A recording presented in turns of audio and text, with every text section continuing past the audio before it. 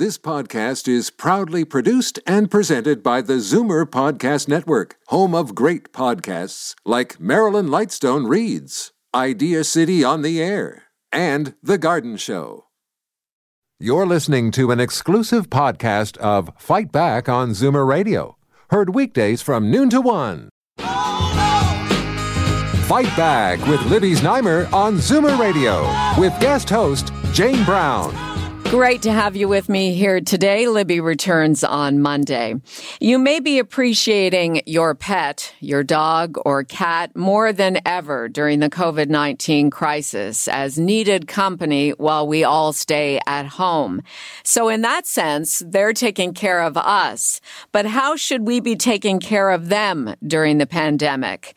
Dr. Karen Ward is Senior Veterinarian with the Toronto Humane Society, and she joins us here on Zoomer Radio's Fight Back. Dr. Ward, thank you for being with us. It is my pleasure to be here. Thank you so much for inviting me. So we've prepared ourselves. We've made sure we've stocked up on groceries, hand sanitizer, wipes, even masks.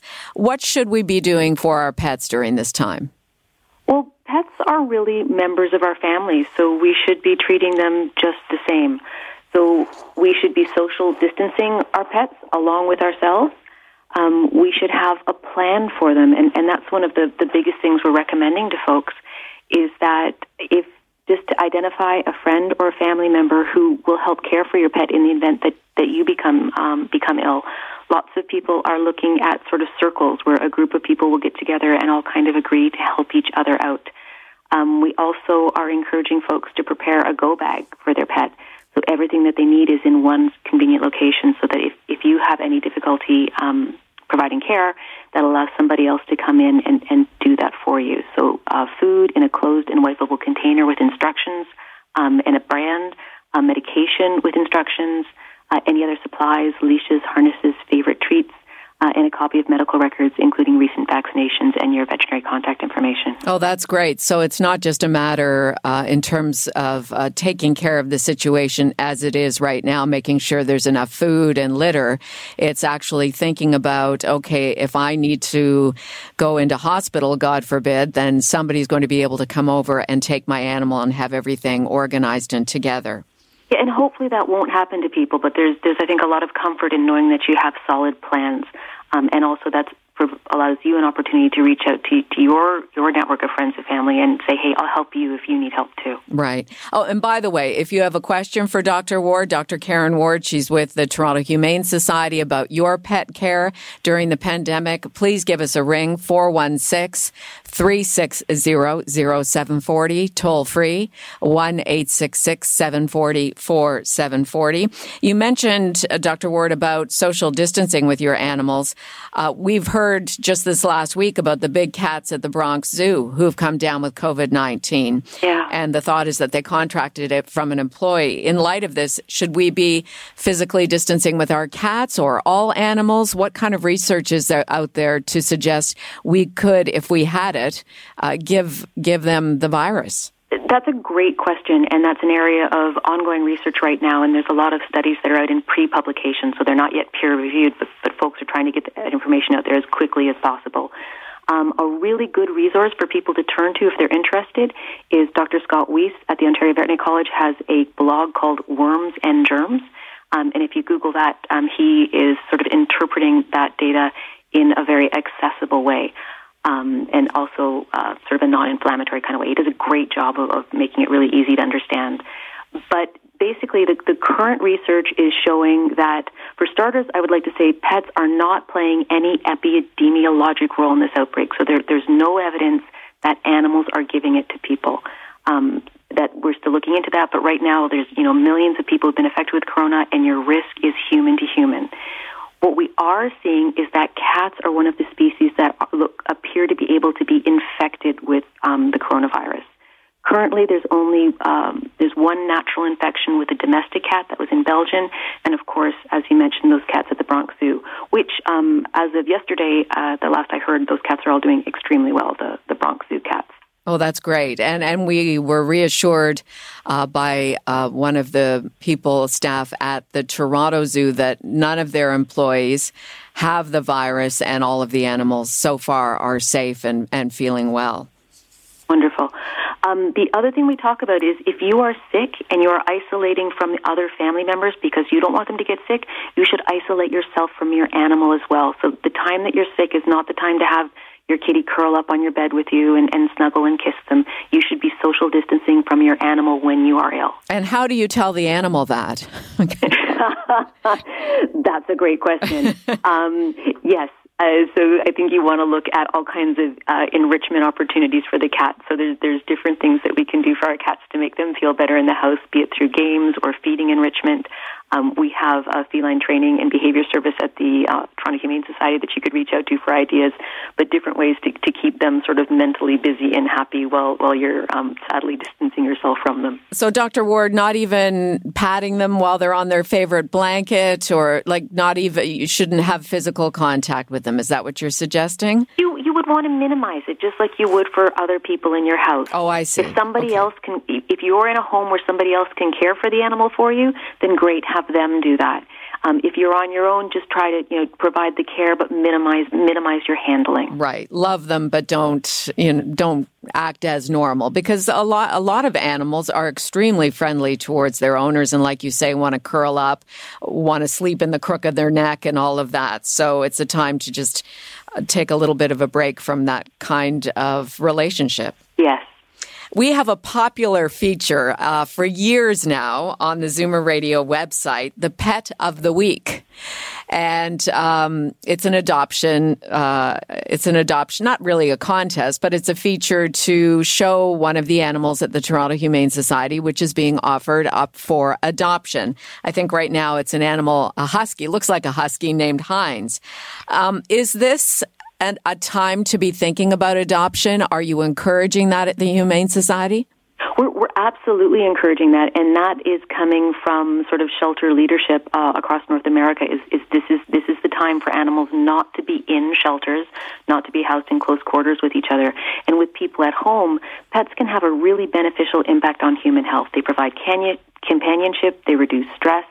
And with folks being isolating themselves, it is really stressful. There's a lot of uncertainty, a lot of fear, a lot of anger, and it can be really exacerbated by social isolation. So bringing animals into your home and having that sort of unconditional love can be incredibly beneficial for people. So we do think it is still a good idea to be looking at adopting a pet if that's something that you are thinking about doing. We only have Dr. Karen Ward for a few more minutes. So if you have a question about your pet or pet care or pet adoption during the COVID-19 pandemic, now is the time to give us a ring, 416-360-0740, toll free 1-866-740-4740. Dr. Ward, how do we go about adopting from the Humane Society during this time of physical distancing? So we've changed our adoption protocols now in an effort to keep both the adopter safe and our staff safe. So a lot of it is being done remotely. So there's video calls and conferencing and discussions and trying to meet that animal virtually. And then just the actual sort of handoff is when you come into the facility and you meet that animal face to face.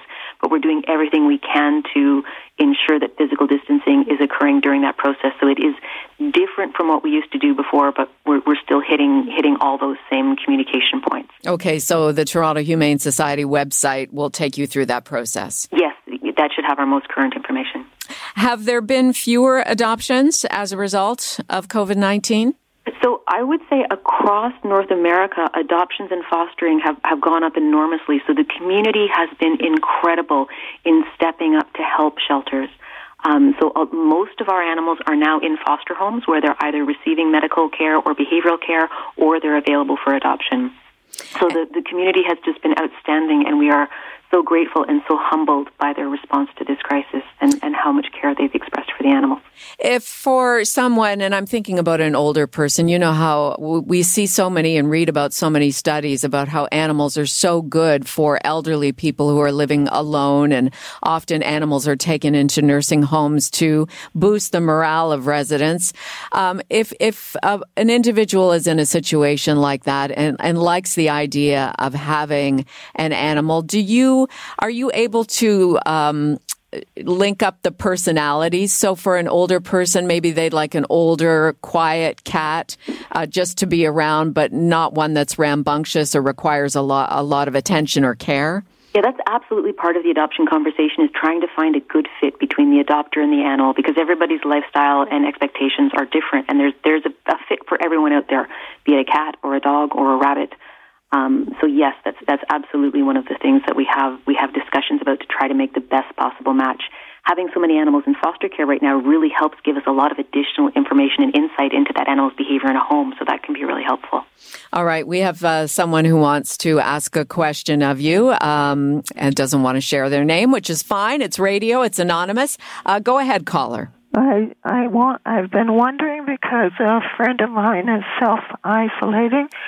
She lives alone, but she walks her dog many times a day, and they meet other neighbors who have dogs, and the dogs rub noses and sniff each other. She says the adults stand 6 feet apart, but the dogs are sniffing each other and up close. And I wondered, since this virus first came from animals, apparently in China, and jumped to humans, it only makes sense to me that animals could reattach it. Okay, thank you for your call. Dr. Ward, can you address those comments? Yeah, that's a great question. So again, we're encouraging people to self-isolate with their animals just like we're self-isolating as people. So the recommendation is not to let the animals reach out and touch nose to nose like that. There has been a lot of research around what kind of animals are potentially can get infected with COVID. And currently it looks like ferrets and cats are the ones that, when they get infected, they can at least get the virus. Dogs, the studies with dogs are less likely to be infected, and they're not transmitting disease to other dogs that there's been any evidence of. So they're not as much of a concern as cats, but still, we talk about an abundance of caution. So because our understanding of this disease changes very quickly as more information comes online, we're recommending that abundance of caution model, which would mean to keep your dog socially distanced from other dogs. I just have a couple of other questions for you, Dr. Ward, before we wrap up this segment. If your animal is in distress, if there's some sort of an emergency during COVID-19, what should you do to get your animal the assistance they need? So a lot of veterinarians, and ourselves amongst them, are doing telemedicine now. So usually you reach out with a phone call or a video conference, and then a decision is made by the veterinarian to say, yes, I can deal with this remotely, get you medication, get what you need, or no, this is something that has to come in and be seen. And then all of the different clinics, and again, ourselves included, have protocols set up to make that as safe as possible for the owner, the animal, and the staff. So emergency care you can still access. And how is that through the Toronto Humane Society website as well? So for us, we are doing emergency care for our own animals, all of our animals in foster. And if there are people who don't have the resources or ability to access care themselves, we're doing that on a case-by-case basis. So recently for us, we did an amputation. We had a pyometra surgery, a foreign body surgery. We had a dog with parvo surrendered. But your own veterinarian, if you have a veterinarian, your own veterinarian already has these systems up and ready. So if you reach out to them, they're the ones who know all about your animal, have that background information, and they would be in the best position to help you. And how many animals do you have at the moment that are looking for homes? Oh, what a fabulous question. And I'm so sorry because I don't have that at the top of my mind. I think we have over 270 animals in foster right now. And again, all at varying stages. So some of them for adoption, but I don't have a number. My apologies. Oh, no worries. I just wondered if you were full or you're half full, what the facility is looking like at this time. The facility itself has less than 30 animals in it. And that is because we have really made the community into our shelter. So it's through our utilization of foster homes. And the community and the foster parents have been incredible in how they have stepped up to helping care for these animals and really offer them such a wonderful quality of life in a home versus in a shelter.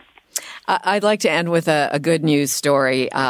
There was a release that came from the Toronto Humane Society about the donation of all kinds of medical supplies for St. Michael's Hospital from the Toronto Humane Society. Can you tell us about that? We were so happy to be able to do that.